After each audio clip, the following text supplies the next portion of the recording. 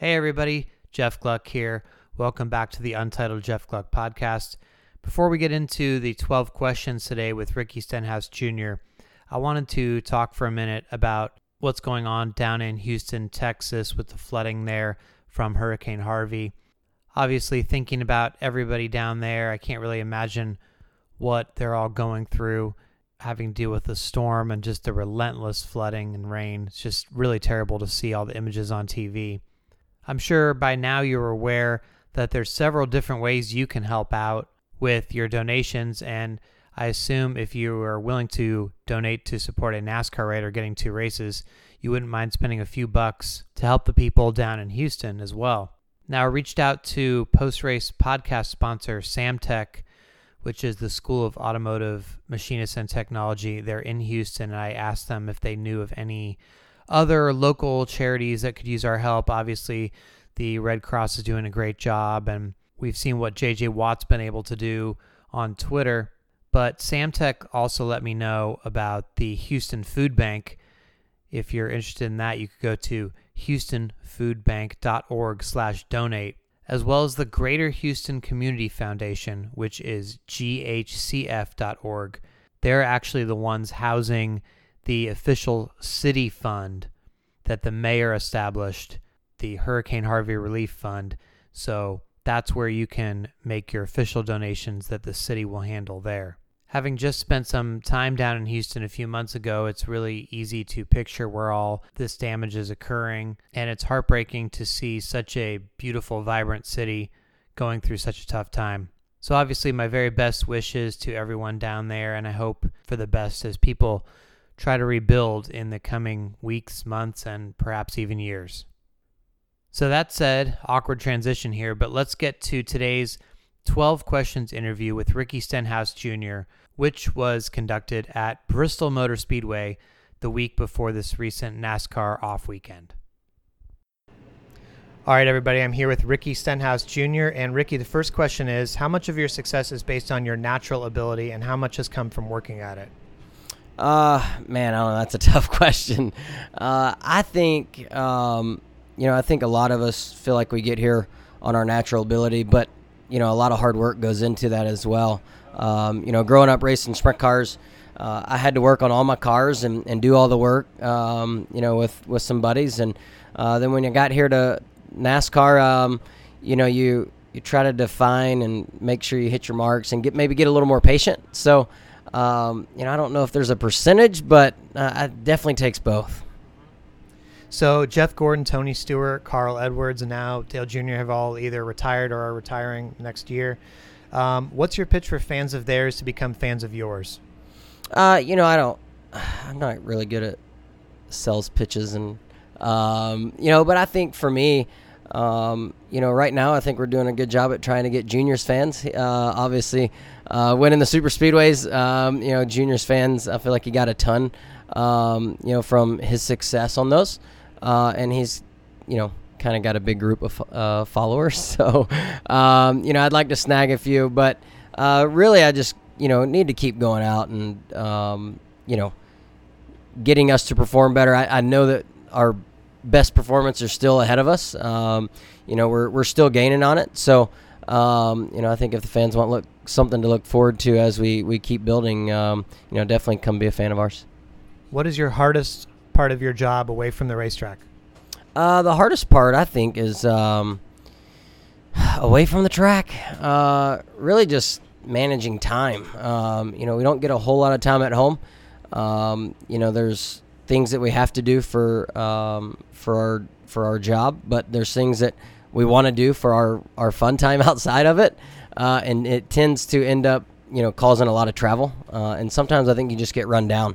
So really trying to manage all of that. Right now I'm on I've been home one night in 3 weeks.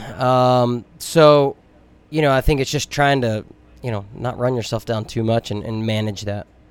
So let's say you're sitting out at a nice restaurant, you're out to dinner, and a fan wants your autograph. Should they come up and approach you or no?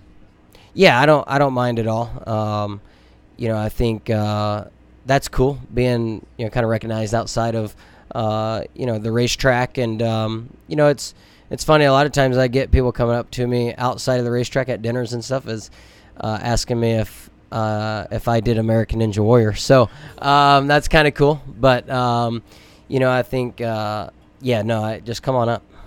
So they recognize you from the show. They're like, "Hey, aren't you that guy?" Yeah, and I told Blaney that that since he did it with me this year, and he said he's gotten that a few times as well. Wow, that's pretty crazy. A whole new world of fans. What is a story in NASCAR that doesn't get enough coverage? Story of NASCAR that doesn't get enough coverage. I think there's teams that do a lot with a little. I think and you recognize it, and people talk about it a few times throughout the year. Super speedways and maybe I think it's happened here a couple times at Bristol, but there's points in the weekend or that a car that doesn't have as much resources is able to go put some fast laps down and for the equipment that they have, not necessarily go to the top of the board or anything like that, but I feel like that happens quite often. Who is the last driver you texted? Last driver I texted, Larson. You have a golf game coming up or something? No, we went to dinner last night. We went and played golf yesterday, our whole golf group. So last night, Kyle and I, we got back and we were like, we're tired. We're just going to go to bed. And then he texted me. He's like, hey, are you still going to go eat? And I was like, yeah, let's go. So we went and had some Mexican. Nice. Do you consider race car drivers to be entertainers? Yeah, I think we are entertainers. I think, I think everybody in sports is here for entertainment. Is it circus entertainment? No, but it's, it's competitive entertainment where, a lot of fans, enjoy what we do and the show that we put on. And, we try to go out and do the best we can for our fans and our sponsors. But, really just, we want this to be a good race, which, would be a good show for people to watch. It does seem like a circus here sometimes, though. Yeah, I wasn't going to say that, but yeah, it seems like a circus sometimes. What is your middle finger policy on the racetrack? I don't know if I may have done it one time. I get really mad if somebody does it to me. I feel like it's kind of rude. I mean, every now and then people will give a hand out the window, and it's like, okay, they're not super happy about that. The finger, I'm like, it's a little far, and I'll try to run right into them if they do. So it really gets me kind of irritated. So you're not a finger giver, only one time? Yeah, maybe once, maybe. And I couldn't even recall. I'm saying maybe because I don't recall. So, but yeah, I think it's a little disrespectful. So some drivers keep a payback list for negative reasons if somebody runs into you or something. Do you also keep a payback list for positive reasons if somebody cuts you a break on the track or something along those lines? 100%. I think that's really the key for, if you want some of your races to go smoothly, if somebody lets me by, and I'm way faster, if that, position gets reversed, I try to remember that so that I can kind of pay that favor back to them, and then you can kind of expect that a few times. But there's it goes both ways. But I definitely think that's starting to kind of get back around. I feel like back in the day that was kind of known to be like the code. Now I think people are realizing that they can make it tougher on themselves if they want. So interesting. So like after Mark Martin left, it kind of went the other way, and now it's sort of getting back as the younger guys sort of figure things out, maybe? Yeah, I guess so. I mean, from the sounds of it, Mark was really good at, really, if you want to say courteous on the racetrack. But there's some of your fans don't like it. So I mean, it's in some of your teams. So you gotta kind of balance it. You can't just let everybody go. You have to race. I mean, we're out there to race. So you just pick and choose your battles. When do you think it'll pay off better for you to let somebody go or to really push it? Who is the most famous person you've had dinner with? Most famous person, probably Luke Bryan, maybe. That's pretty good. He's pretty popular. So, at that dinner, Pharrell stopped by. Oh, damn. We didn't technically have dinner with him, but he came by and hung out for a little while. So, that dinner was Blake Shelton, Luke Bryan, Pharrell stopped by, and Little Big Town. Yeah, it was a big group. That's a pretty good dinner right there. That's pretty epic. Yeah, it was good. It's fun sometimes. ESPYs, you get a lot of good dinners as well. Before Peyton's last year, we all had dinner, and there was a lot of other people that were eating dinner. Blake Griffin. So, somewhere in that group. You have a better answer than most people have had this year, I got to say. Oh, that's good. So Danik and I get to meet a lot of cool people. So, what is something about yourself you'd like to improve? Patience. I get a little irritated pretty quick. Even if it's throughout practice, and we make changes that don't quite go the right way. I'll come in and talk to Patty, and he's like, "Look, we had to do that. That was on the list of things that we needed to try." I'm like, "Well, if you felt like it wasn't going to be better, we shouldn't do it." So I get a little frustrated pretty quick. But sometimes it's better. Not all the time.